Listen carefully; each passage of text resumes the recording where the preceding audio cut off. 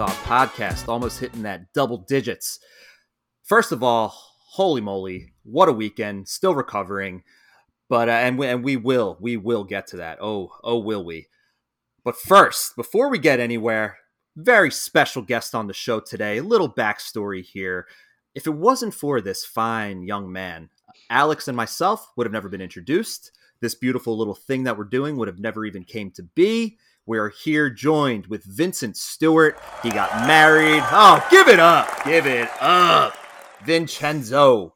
My friend Vince here, he got married recently. He was kind enough to have Alex and I both as groomsmen. We spent a lovely weekend in the mountains. Alex and I, we had our own little separate we were living in our own separate world of playing a basketball shooting game where we were just it was just like the inner child in us was completely brought out. But anyway, want to introduce Vince to the show. Vince, thank you so much for joining us today. Why don't you give everyone introduce yourself to the people?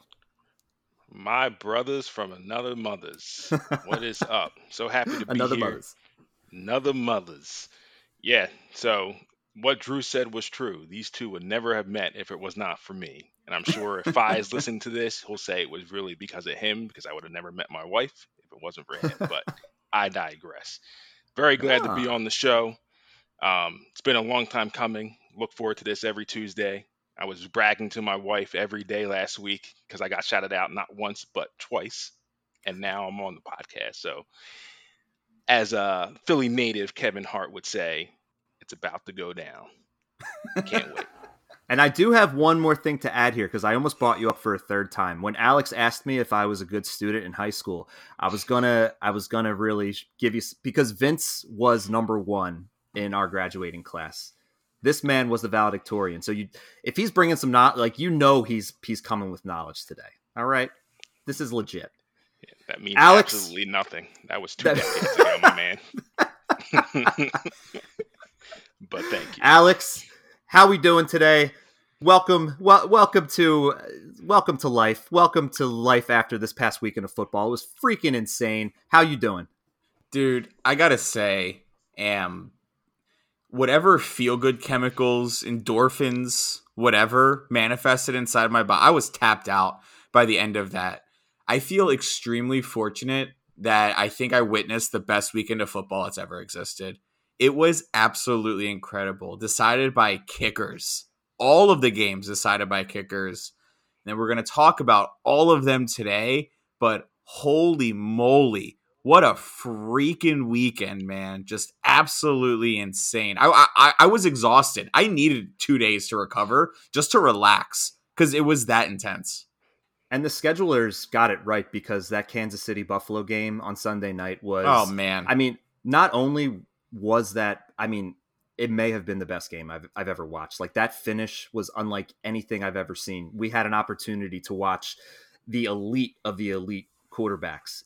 And with that being said, I want to, before we get deeper into those games, the Eagles did announce last week that Jalen Hurts is going to be the starting quarterback in 2022. Now, I think that we need to take it with a grain of salt, but of course, that's just my opinion. I don't think that announcing something this early makes it a definite by any stretch of the imagination. But with that being said, I kind of want to at least just kind of open this conversation up about, if Jalen Hurts is in fact our quarterback next year, how do you feel about that? Because we just saw what elite quarterback play looks like. And I know that Jalen Hurts it's still early in his career. He has a chance to develop, but do you think that the Eagles can ever truly be a contender with Jalen Hurts as their starting quarterback? Yeah. Who are we passing that to? Let's start with our guest, Vince. What is your take on this? So I'm a big meh, and I agree with Drew. It's allegedly. Anything that comes out of Howie's mouth, any GM's mouth before the end of April, is all just smoke and mirrors. They're all just posturing out there till they get to the draft. But I'm a big meh on if number one is my number one QB next year. And I feel very conflicted about it because I think like I've texted both of you in the chat numerous times in our other chat with some of our other friends that like I was on the Jalen Hurts bandwagon hard the whole year. But after, and like, I don't want to say that last week fully changed my mind, but after we got smoked in Tampa Bay, I sat back and was thinking, why was I on the Jalen Hurts bandwagon? And realized very quickly that it had nothing to do, or I should say, very little to do with like his skill set or what he's achieved on the field. It was all about how cheap he is. It was all about the ascension in his progress during the season, but it wasn't about any particular skill or him taking over any particular game that really gave me any confidence Mm. in the next year. And that's really what I feel about it, is that I can simplify it as this in my head. You need an elite QB to win in this league consistently and year after year. We've seen that over and over again. To be elite, you need at least one of these two things: either an elite mind, so you need to be an elite processor of the field, see the entire field and see things before anyone else does, or you need to have an elite body. That means like a crazy arm, throw it 80 yards from your knees. Very few folks have that. There are a few QBs that come to mind that have both, in my opinion. Josh Allen didn't have it when he came into the league, but I think he's progressed, that he's both an elite processor now, and he always had an elite arm and elite body. Someone that probably has an elite mind, not body, Tom Brady. Tom Brady was never an elite athlete. Doesn't have the best arm. He has an NFL arm, but the man sees things that no one else sees. Mm. Mm-hmm. Right? And when I thought about Jalen Hurts, I think he has an elite body from a leg standpoint, but this is a passing league. All the rules point to passing, and I have not seen that he has an elite arm. He has an NFL arm. Drew and you and I went back and forth. I think he has a good enough arm. You disagree at points. I think he can. I think he can spin it when he wants to, when his legs are under him.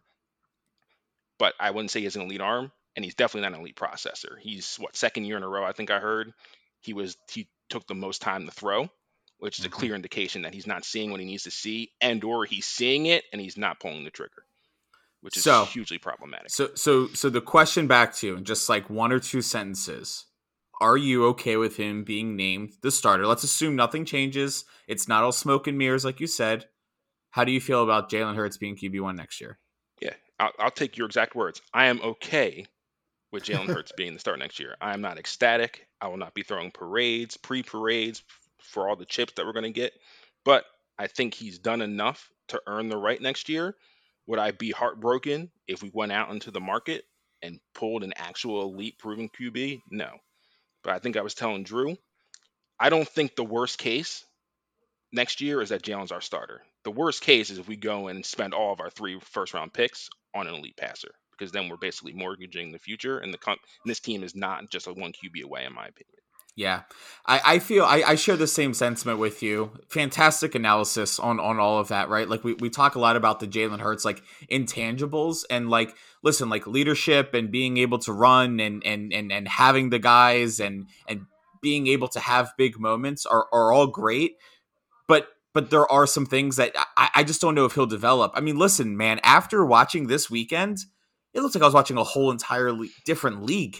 It didn't even look like college to NFL. It looked like high school to NFL, right? Like those guys were just like everything like was insane.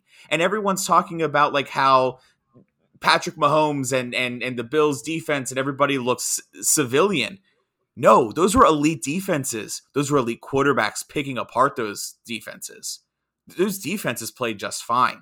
Maybe some of the schemes at the end of the game, Patrick Mahomes, 13 seconds left. We can talk about that later. Sure. But those defenses played fine. Truth of the matter is, when Jalen Hurts played a good defense, any team that's over 500, he hasn't done well. And he's done really bad against teams that haven't, that still aren't good. Like the Giants, for instance. And we were still in that game till the end. Like they were giving it to us and we ended up doing it.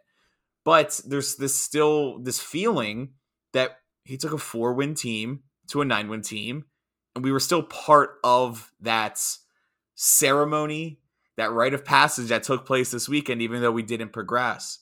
So in my opinion, echoing what you said, Vince, I'm okay with Jalen Hurts being number. I think he earned it, right? We need to give him the benefit of the doubt.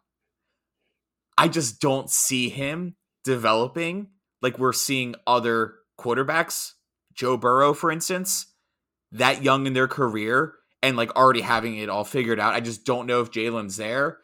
And arm strength, he's not completing a lot of deep balls. I think there's maybe one deep ball he completed last year, and a lot of these are jump ups. Let's be real. Some of those deep balls that he had are Devonta Smith, Quez Watkins making a serious adjustment on that.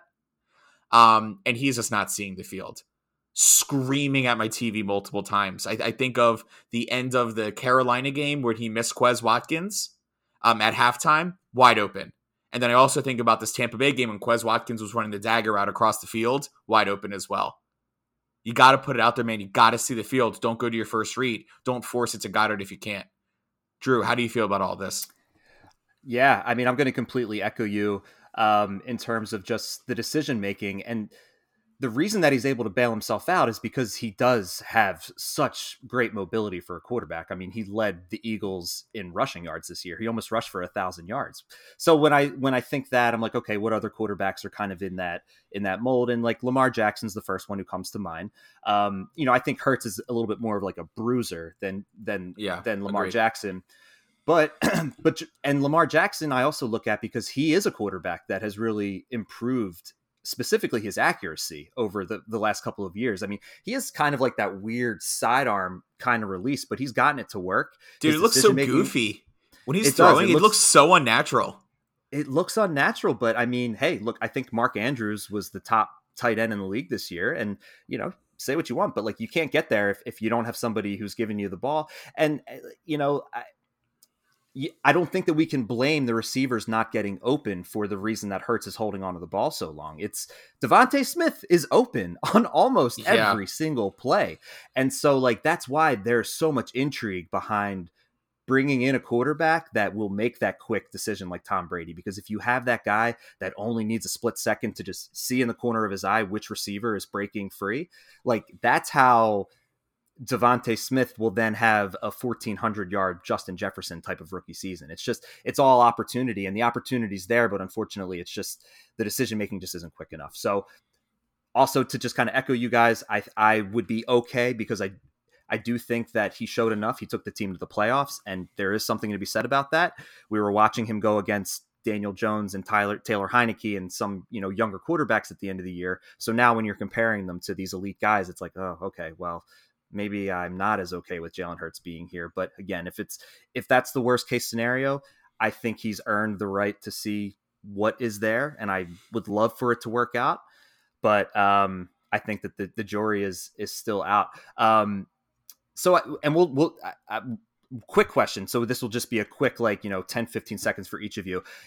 Ideal scenario next season, like what quarterback, when you're accounting for what it would cost, and like age and talent, what quarterback would you most like to see as the Eagles quarterback next year?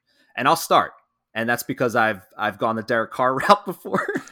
I don't love Derek Carr. Look, bro. man, Oh I don't love Derek Carr, but talk about taking a team that was just completely dead and taking them to the playoffs.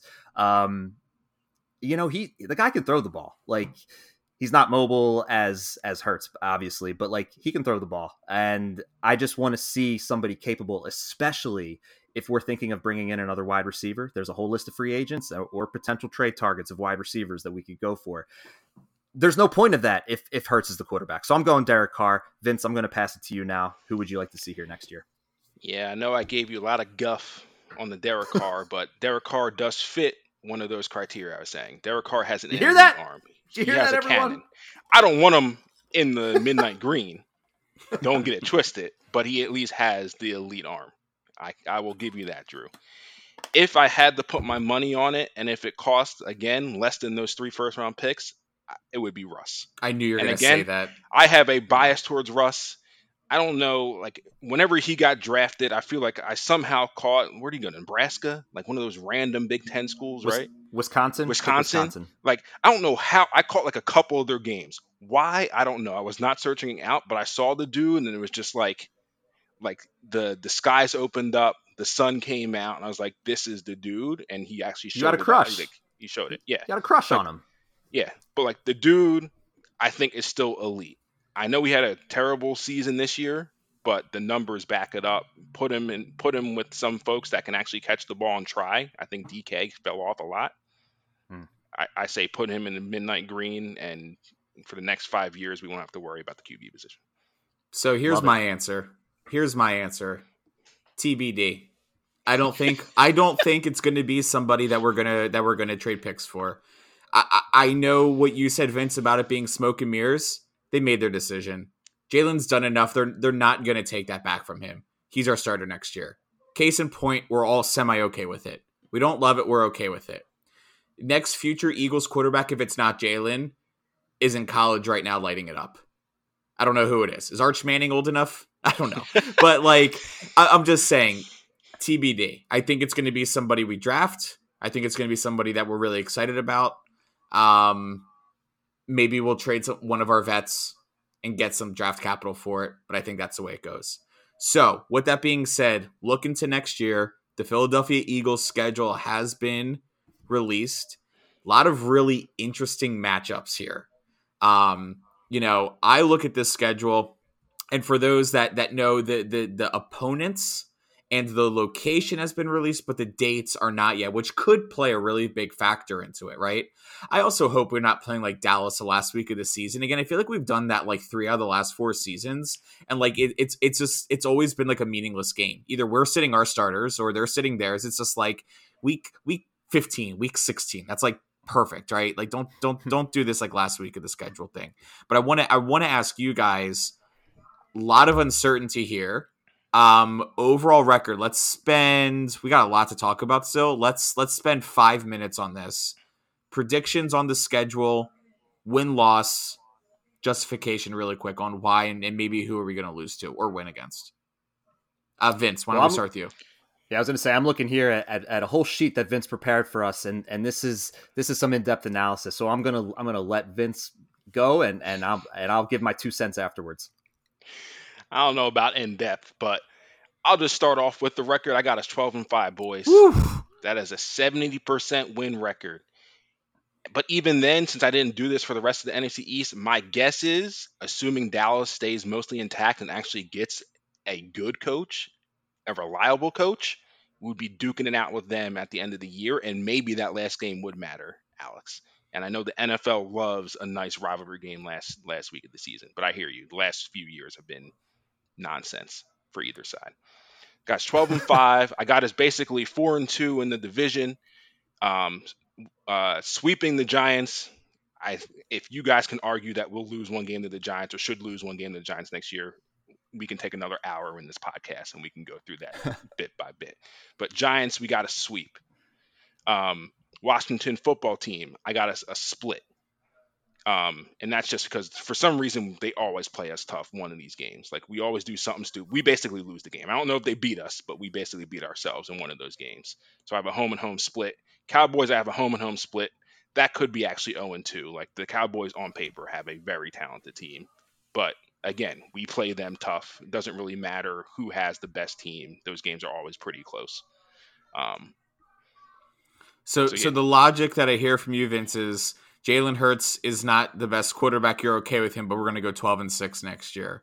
Yes. That sounds like some franchise money right there. That sounds like what Dak Prescott's been doing in Dallas for a little bit.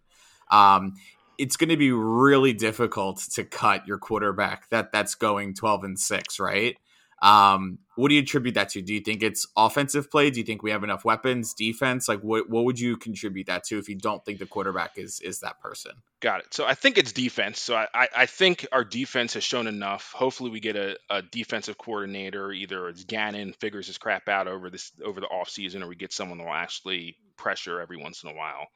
I think we do have offensive weapons. We just need to get them the ball. Too often did we miss dudes wide open, either with the ball in the air or miss them all together and not throw the ball and do other stupid stuff with it. But ultimately, at the end of the day, like Jalen isn't elite, in my opinion, but he doesn't beat us most of the time. Like, Wentz towards the end beat us. Garoppolo, we were talking about Garoppolo in the text. Like every time the ball goes out of his hand, I feel like Shanahan has to like his stomach has to be in his chest because you don't Yeah. ever know where what's going, I right? know, man. So like at least with Jalen, for the most part, you can be convinced he's not going to do something stupid. So my 12-5, to be honest, is very much about the opposing teams more so than it's about the Eagles. Like I think the Eagles are easily middle of the pack without doing a ton. But there are so many terrible organizations and franchises, poorly run. There's 8 open head coaching positions, and like that matters. And beyond that, beyond those 8, there's probably another 3 or 4 at least just poorly run franchises and organizations that I think we can get them for the most part. And then some of these were just emotional, like the Colts. Let's assume let's assume 2 was there next year. Like I wrote in my notes, I need this for my psyche. I'm putting a Yeah. W. I cannot, in good conscience, put an L there. Yeah. So, I hear that. Well, and like, listen, man, like onto that point about just like the whole league is going to look a little bit different. Listen, we played the Packers. We don't know if Aaron Rodgers is going to be, we don't know if Devontae Adams is going to be there, right? We play the Texans. Is Deshaun Watson coming back, right? What have we thought about that? The Titans, what's going on there, right? There's the Saints head coach hopped down today. What is Ian Book or Taysom Hill gonna be? There's so many unknowns. So I think this win-loss record is fluid in my opinion. I have us getting swept by Dallas again, unfortunately, splitting with Washington, sweeping the Giants, losses to the Texans because I assume Deshaun's gonna be back. The Colts, sorry, Vin, the Titans, and then the Cardinals. So few others in there too. So overall, I have us 10-7. Similar year to this year. Throw another win in there. I just think it's all a little bit fluid. We just don't know who's going to be starting next year, right? If Jordan Love starts for the Packers, I have us as a W there because Jordan Love is not showing us that he can do what we have. Actually, I actually saw a meme. It's like 10 Packers, like all decent Packers that are going into free agency.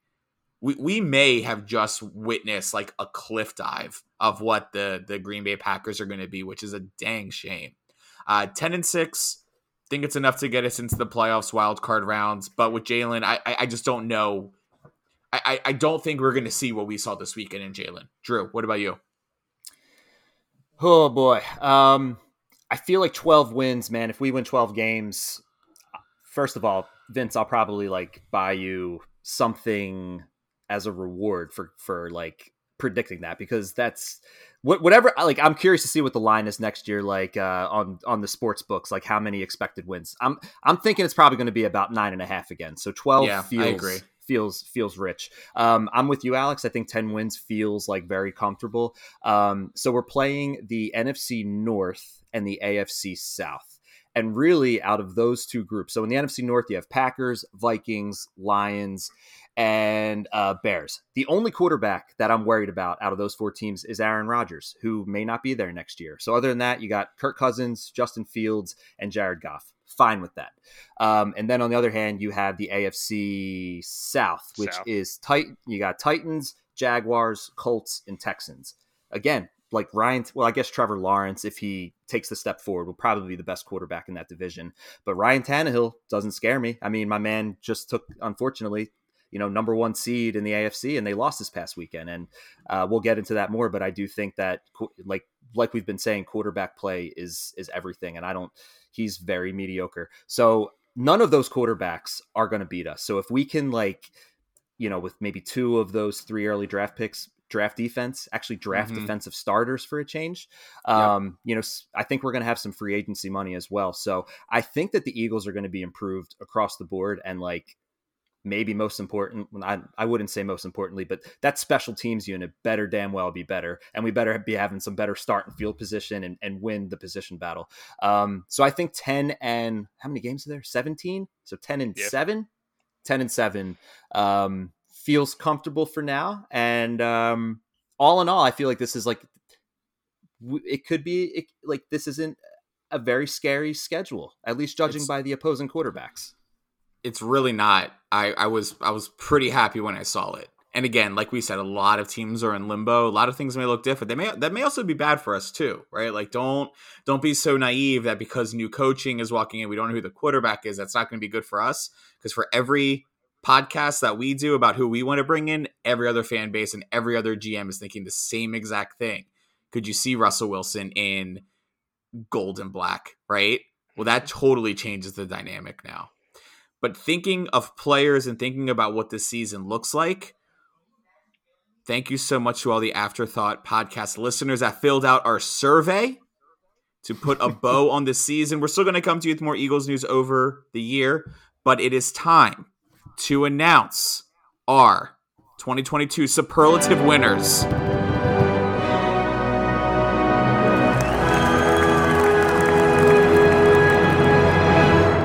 So, thank you to everybody that took time out and voted. We had some really funny answers, so we are going to name the winners of each one of these categories. 10 in total, but really, really funny way to end the season. So, starting off with the first superlative, most likely to be traded. Got a few votes for Hurts, Sanders. Everybody wanted Rieger. I don't know who's going to pick up Rieger, truthfully. Between Fletcher Cox and Gardner Minshew, most likely to be traded for capital, Gardner Minshew with the top vote. Andrew, what do we got next? Next, most likely to get into a bar fight, and the winner of this one was actually from the optional, the third option on the superlative survey, where you could enter in your own answers. We had 6 people all vote for Dallas Goedert, which far and away, was far and away the top vote receiver. So bar fight, Dallas Goedert got 6 votes, followed by Jason Kelce, then Brandon Graham, and then we had 1 vote for Jalen Reagor, 1 for Alex Singleton, and then Montez Sweat, who's not even on the freaking Eagles. So got your sweats mixed up, but it's all good. I think they meant Josh Sweat. Fantastic. All right, most likely to get cut. Somebody put Jannard Avery. Interesting answer there. The second one was Jalen Reagor. Nobody voted for Brandon Brooks. Drew. And the most likely Eagle to get cut next year is JJ Arcega-Whiteside. Give it up. JJ Arcega-Whiteside. I'm going to tag you in my story onto this and tell you how our viewers feel. Congratulations, JJ Arcega-Whiteside. About freaking time. Get out of here. Next, we have he isn't in, on split. Oh, that's not. That's a hockey term. That's not even a football term. Yeah, go and force somewhere else.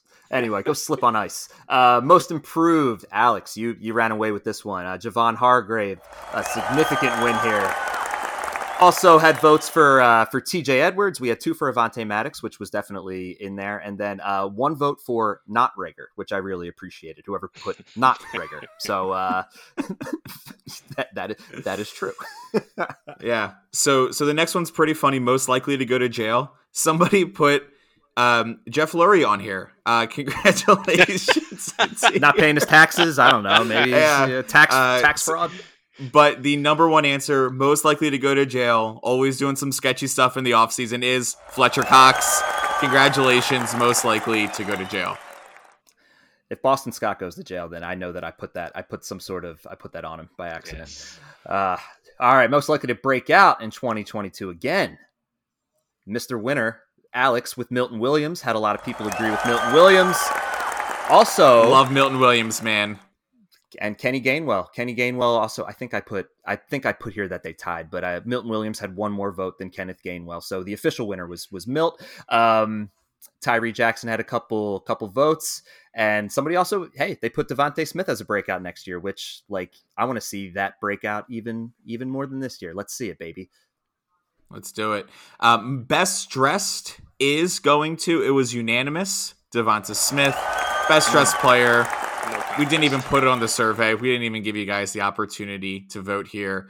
And then I think the next one that was also unanimous was most likely to retire. And this sucks. And our head coach is sending kegs of beer to his house to try to get him to reconsider. But it's going to be most likely Jason Kelce. Not clapping for that. That would be a huge loss to the team if Jason Kelce retired. But I totally understand it ending on a high note. Andrew, what else we got? Next, we have Bump Into a Dive Bar.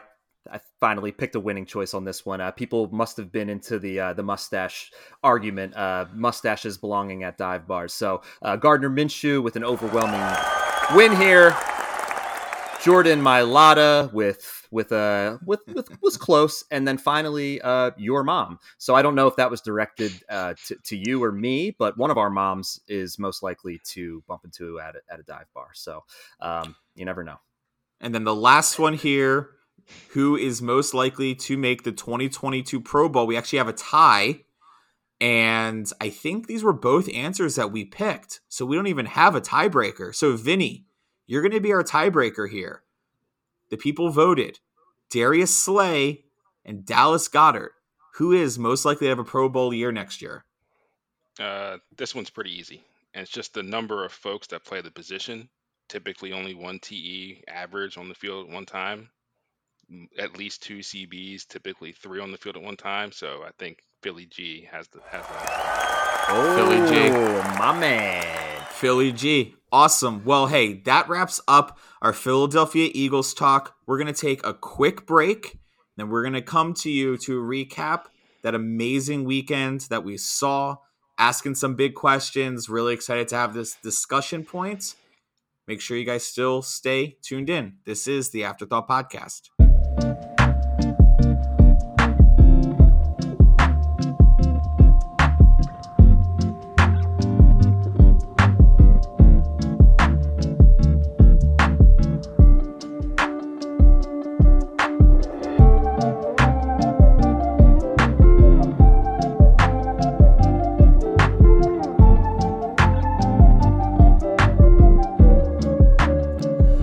Everybody, and welcome back to the Afterthought Podcast. So, this weekend was literally insane. I don't think I've ever seen a better weekend of football. So, we're going to talk a little bit about that. We're going to go through some key questions we're going to ask around our playoff weekend's recap. And then we're going to close out our segment today with talking about the AFC, NFC championship games and maybe some odds and, what are we feeling today for some winners coming up on the weekend. So first game of the weekend, absolutely incredible. The Bengals defeating the Tennessee Titans at home. Absolutely insane game. Just wild to see that Cincinnati, who was in a playoff drought for 31 years, or they haven't won a playoff game in 31 years. Insane to see them in one season do that, right? So the question to you both is, and we'll start with you, Vince. Are the Bengals the next dynasty? Are the playoffs their new home? Are they going to be like the new Chiefs and the new Patriots in here? Or do you think this is a short-term stint? What do you think? What are your thoughts on that? Got it. So my twin will always call me out for thinking organizationally first and then working my way back towards the team. So I think the Bengals finally got it right.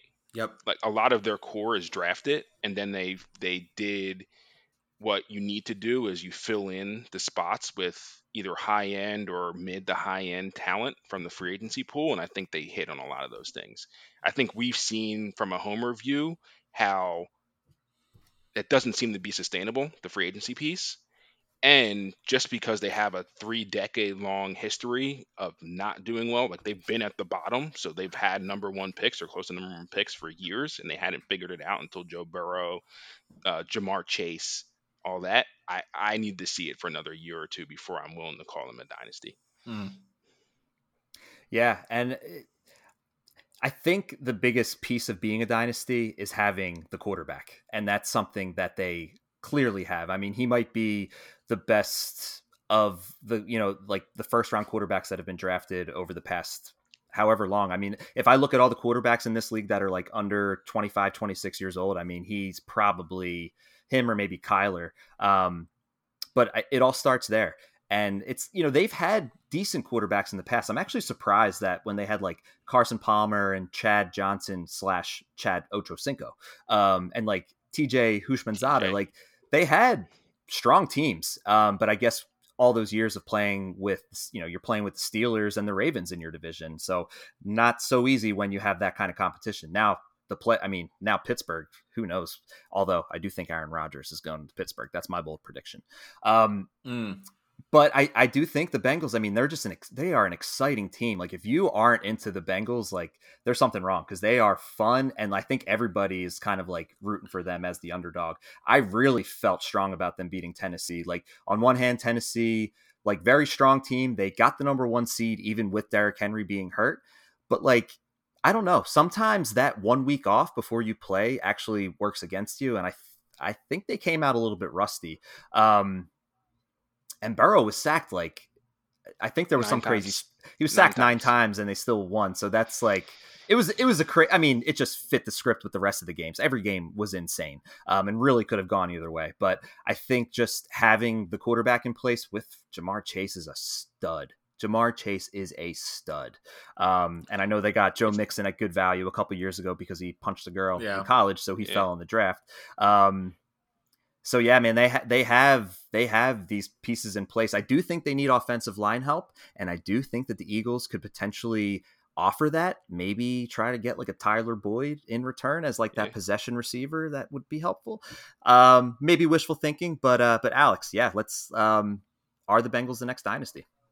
I mean, same exact train of thought. I think there was a conversation in the offseason says, Joe, what do you want? Do you want your homie from LSU or do you want some offensive line help? And Joe made a decision, and Joe literally owns that decision by getting sacked so many times in this season. but it paid off, man. I just like I share the same sentiment. I think everybody's rooting for the Bengals this week, and I think everyone was rooting for the Bills too. We're going to talk about that and the overtime rules and everything with that coming up. But I think like you can't hate the Bengals. It's an underdog story, right? I know a Bengals fan, and he watched through all the Andy Dalton years and just all of the years of bad talent. And the thing that's crazy is like it just took really one person to save that team. Joe Mixon's different. Uzmaha, their tight end. I may have pronounced his name wrong. Having a killer season. T. Higgins, Tyler Boyd, like you have all these people that have been there, right? And you put Joey B in there, and I just feel like he's not making a lot of mistakes. I feel like he looks like a well-seasoned vet. He's taking hits. He's hopping back up. You get that team some offensive line help, and you also look at that division. Ravens are digressing. We don't know what's going on in Cleveland. Poor Cleveland, man. You guys know I love Baker. Baker's my boy, but, man, I can't defend him anymore. We don't know what's going on in Pittsburgh, right? If Aaron Rodgers go there, maybe. But that's going to be the Bengals division for the unforeseeable future, in my opinion. So I think the playoffs are the Bengals' home. If you're young and you need a cool team to get into, I think it's the Bengals. Yeah, that's the team. They're young. They have sneaky, nice uniforms now. Those all-whites are clean. They are. All right, let's move on to game number 2. So now we go from a quarterback who is extremely capable. Now the quarterback in this, well, obviously Aaron Rodgers, questions about what's going to happen following the season, but I want to focus on Garoppolo here. Obviously they drafted Trey Lance early in the draft last year to take over the job. However, the 49ers, here they are. They almost missed the playoffs, and yet here they are in the NFC Championship. So I want to kind of pick your brains. What do you guys think of Jimmy G as a whole? Do you think that he's going to stick around in San Fran? Is he going to remain the starter?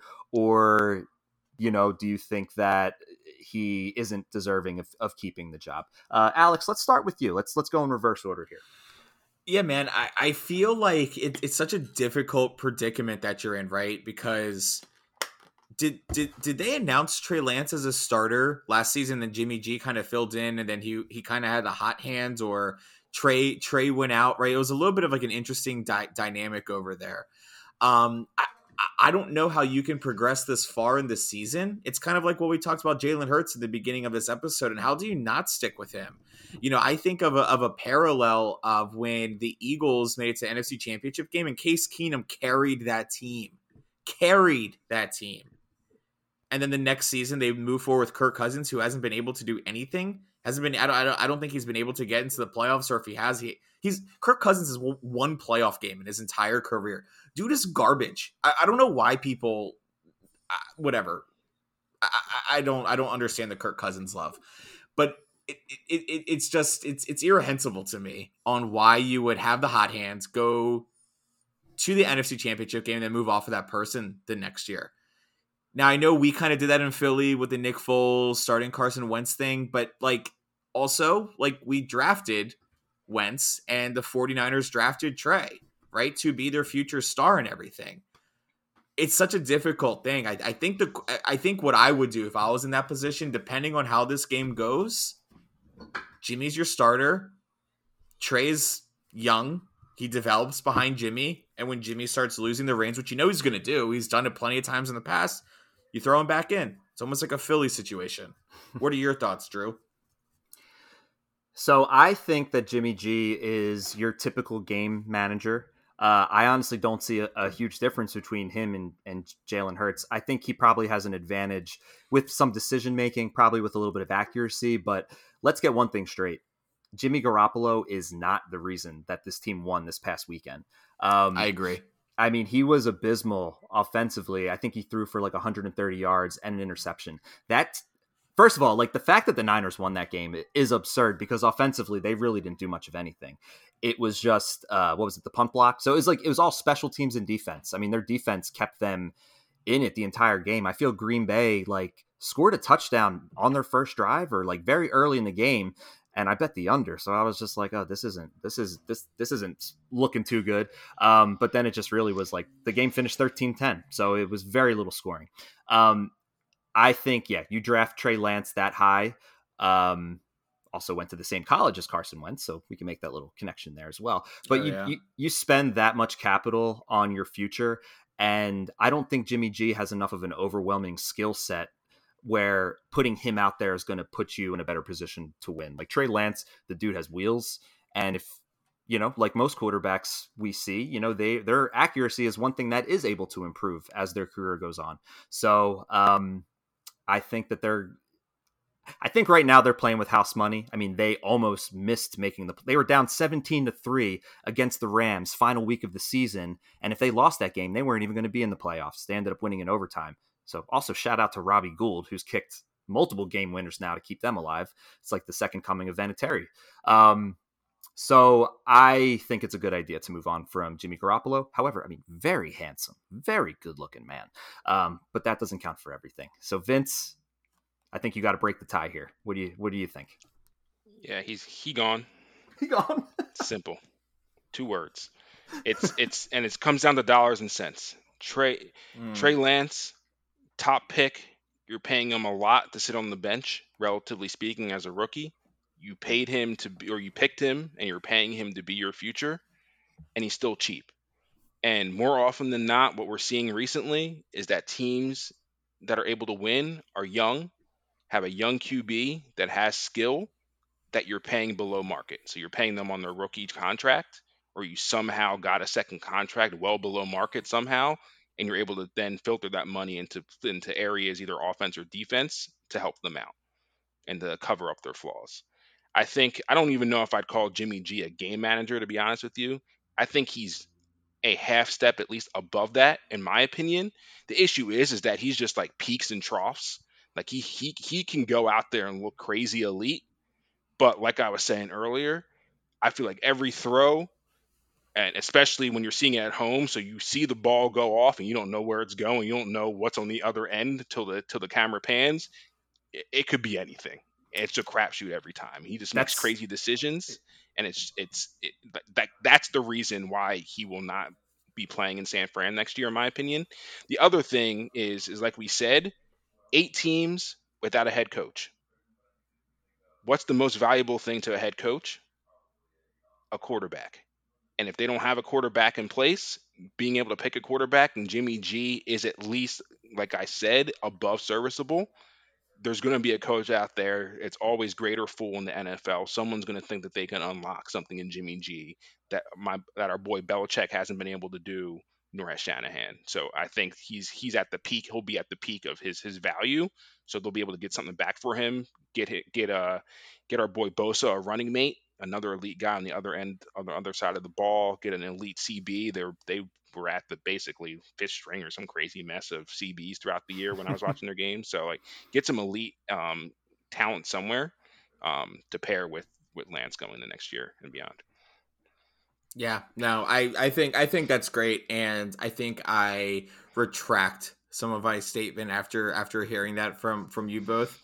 But it is definitely an interesting scenario, and regardless on how we want to chop it up, I mean, the Niners are still going to the NFC Championship game.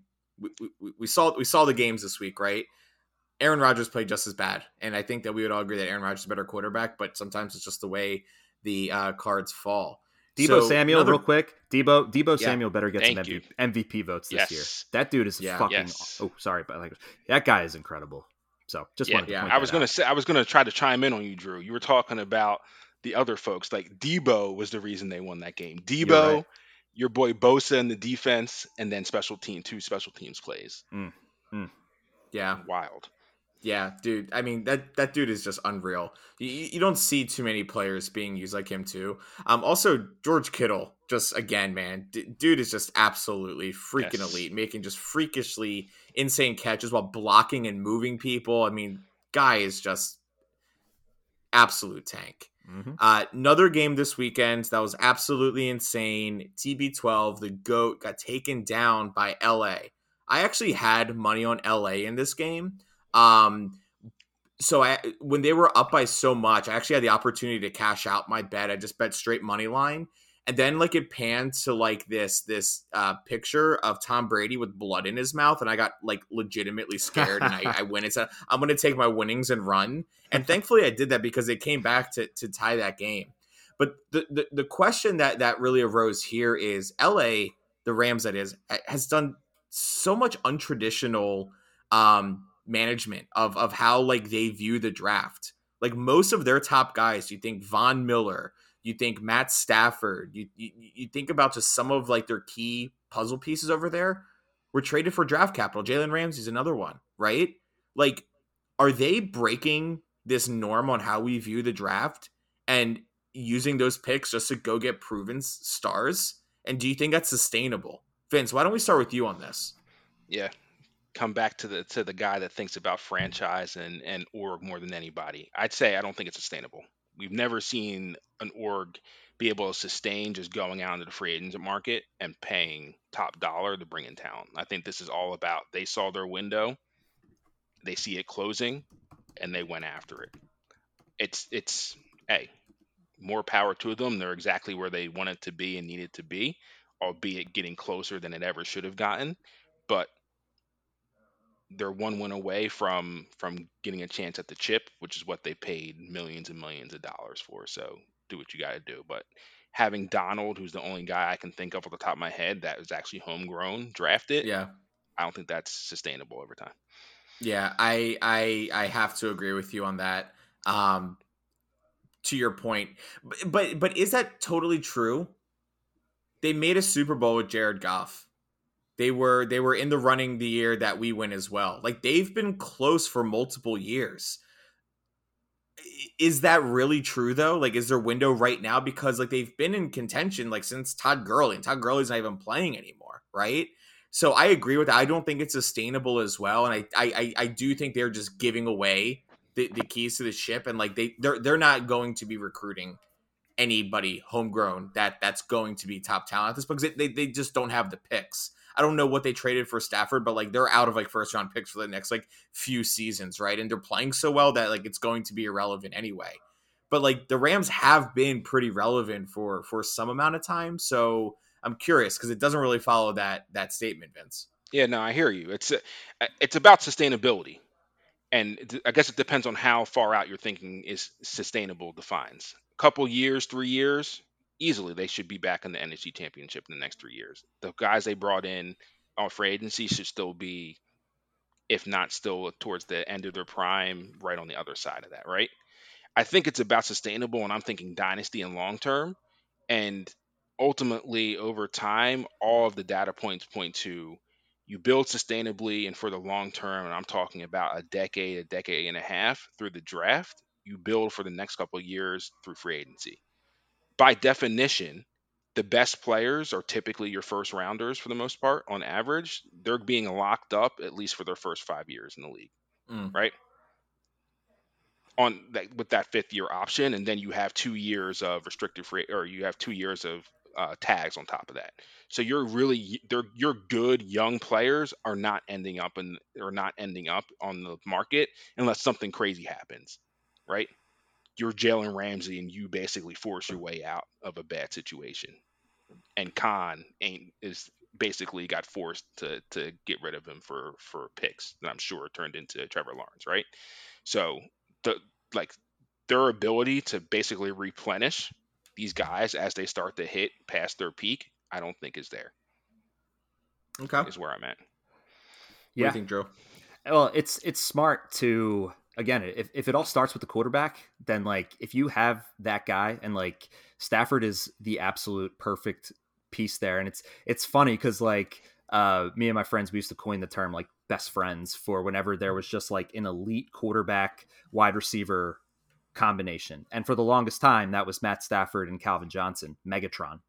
And now you have Cooper Kupp, who physically looks the complete opposite of Megatron. And they're both, my man, did he just win the triple crown of like wide receiver Yep. numbers? Like, Yes, sir. so what's that? Yes, sir. Receptions, yardage, and touchdowns. Yards. He led the Touchdowns, league in yeah. all of those, which is absurd. So their offense is high powered. So I think like if you have these picks and you have players available that are attainable through trading, I mean, they were smart to do it. But I can't help but think about the Eagles' 2011 quote unquote dream team. I'll give you a couple names here. Nnamdi Asomugha. I wish that was our Jalen Ramsey, but unfortunately that was not the case. Jason Babin, Ronnie Brown, running back. That was DRC, Rogers Cromartie. Colin Jenkins, who I think we may have gotten from either the Giants or the Packers. I know he played for both of those teams, but I can't remember where we got him from. We took Packers. Was it Packers? Yeah. And then receiver Steve Smith, who also came from the Giants. Obviously, Vince Young was the one who jinxed us by calling us the dream team, and we went 8-8 that season.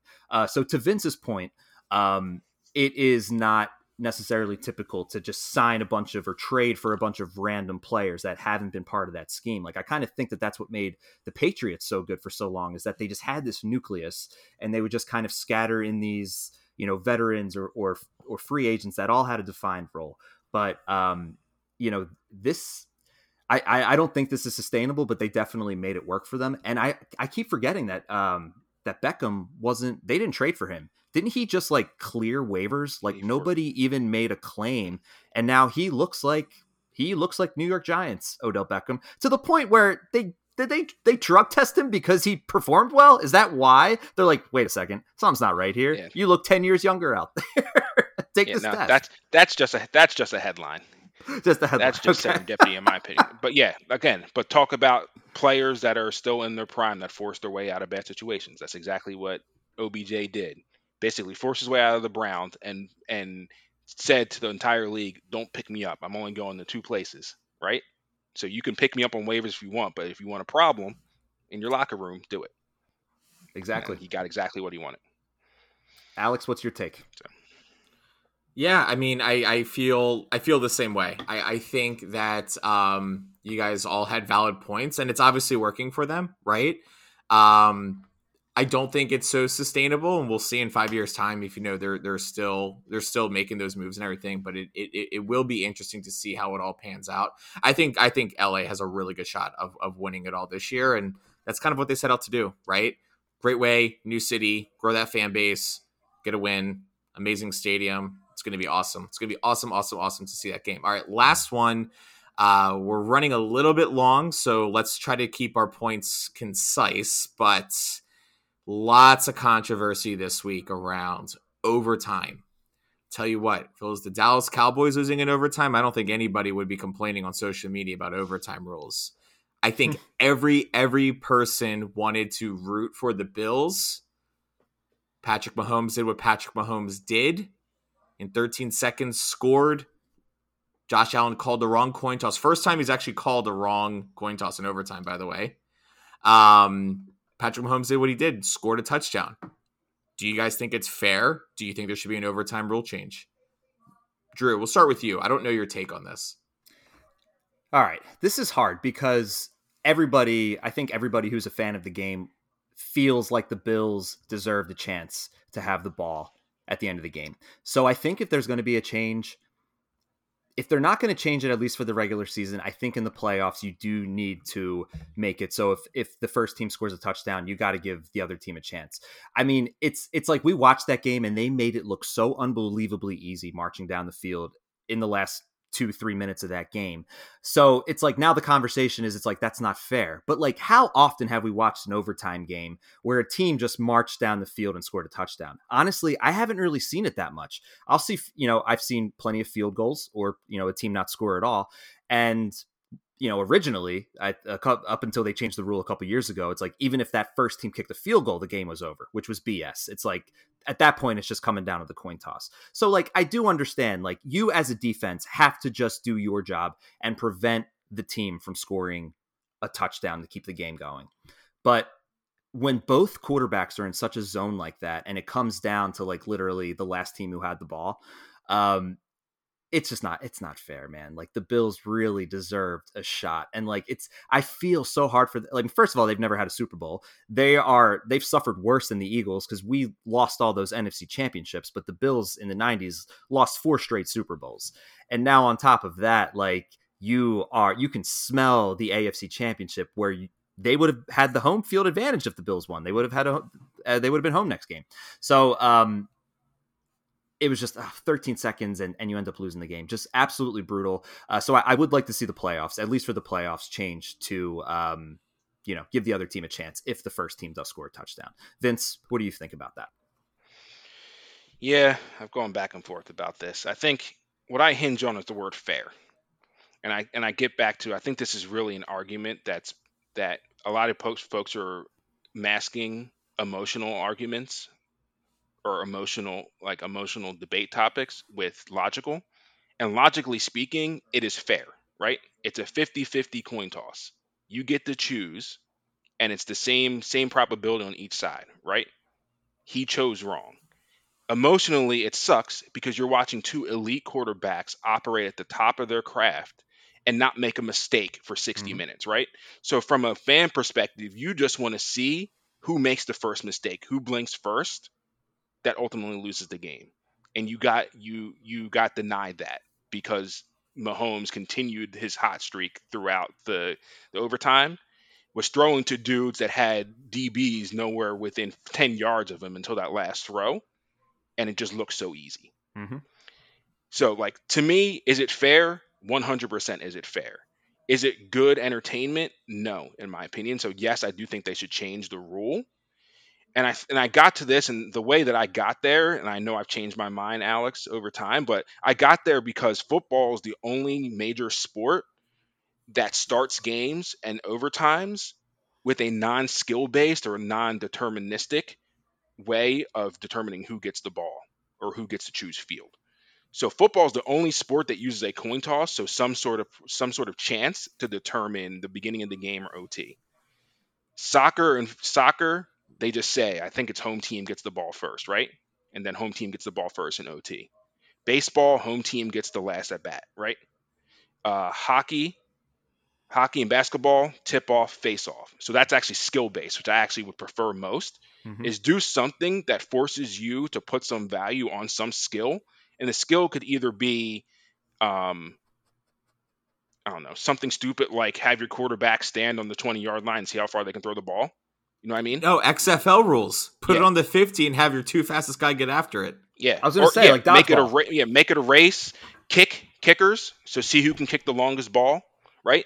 All skill based that puts some value on what the product on the field, I think, is what is necessary, or just make it deterministic and say the home team gets the first, and allow the other team to get a chance to score. I love that. I love both And of match. those. Yeah. So one thing that I'm happy that nobody's brought up is, and I hate this answer when people say bring college rules to the NFL. That is the worst suggestion I've heard. What are you going to bring 1 foot in next and then targeting? Like, please don't bring that Pop Warner stuff into the pros, man. My stance has actually changed. Vince knows this. I was really upset about it. I was like, I can't believe it. These rules are BS. I'm agreeing with everyone. And then kind of like through logic, just like really thinking about, well, the end of the day, it is fair. Those are the rules. And if we're talking about what fairness is, the playoffs are literally set up to be unfair. And if you're the better team, you get home field advantage. You get a better seating, so you're playing worse teams. Like, it's literally set up to not be fair. If you're a bad team and get into the playoffs, you really need to prove your worth. So one rule change that I read on a comment blog was, why don't you have an overtime period and automatically give the home team the ball? Their home field, their ball. That way, during the game, you can plan differently. That maybe we should go for 2 points here and try to end it, because we're not playing for overtime, right? Even like Mahomes and all them, like they were playing to get to overtime to give them another chance because that's what they had to do.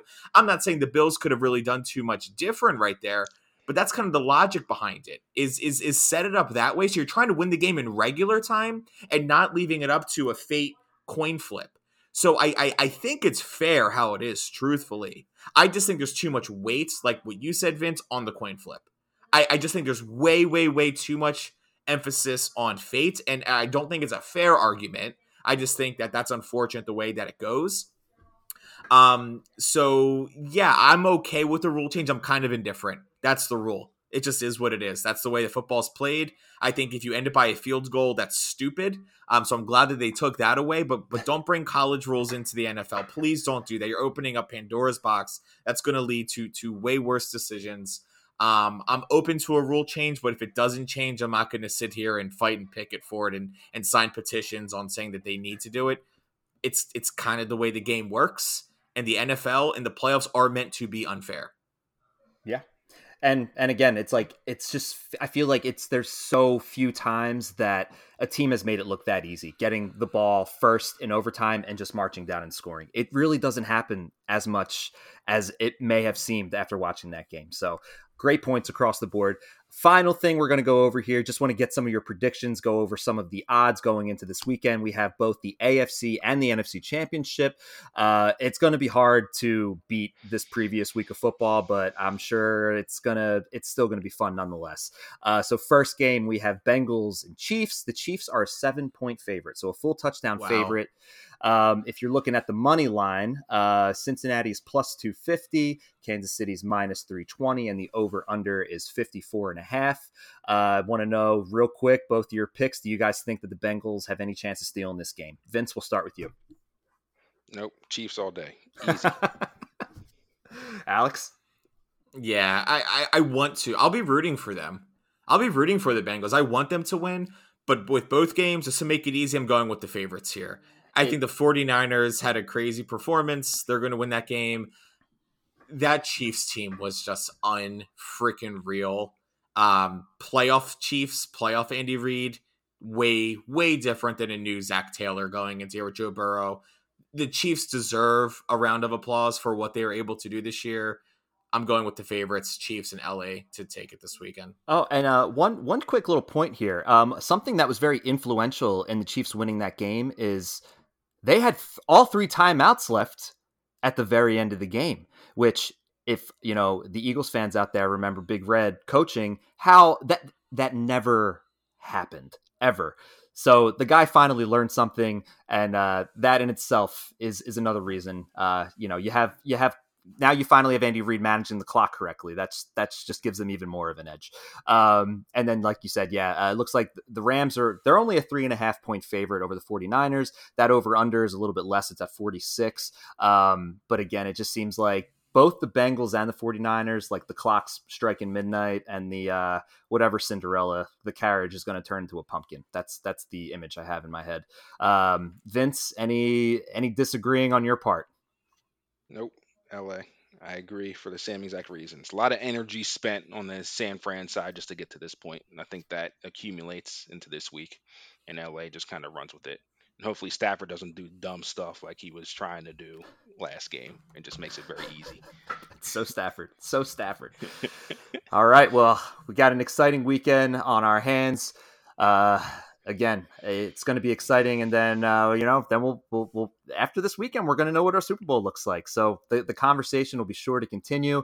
I hope anybody out there who's got any investments on any of these teams, make that bread. Best of luck to you out there.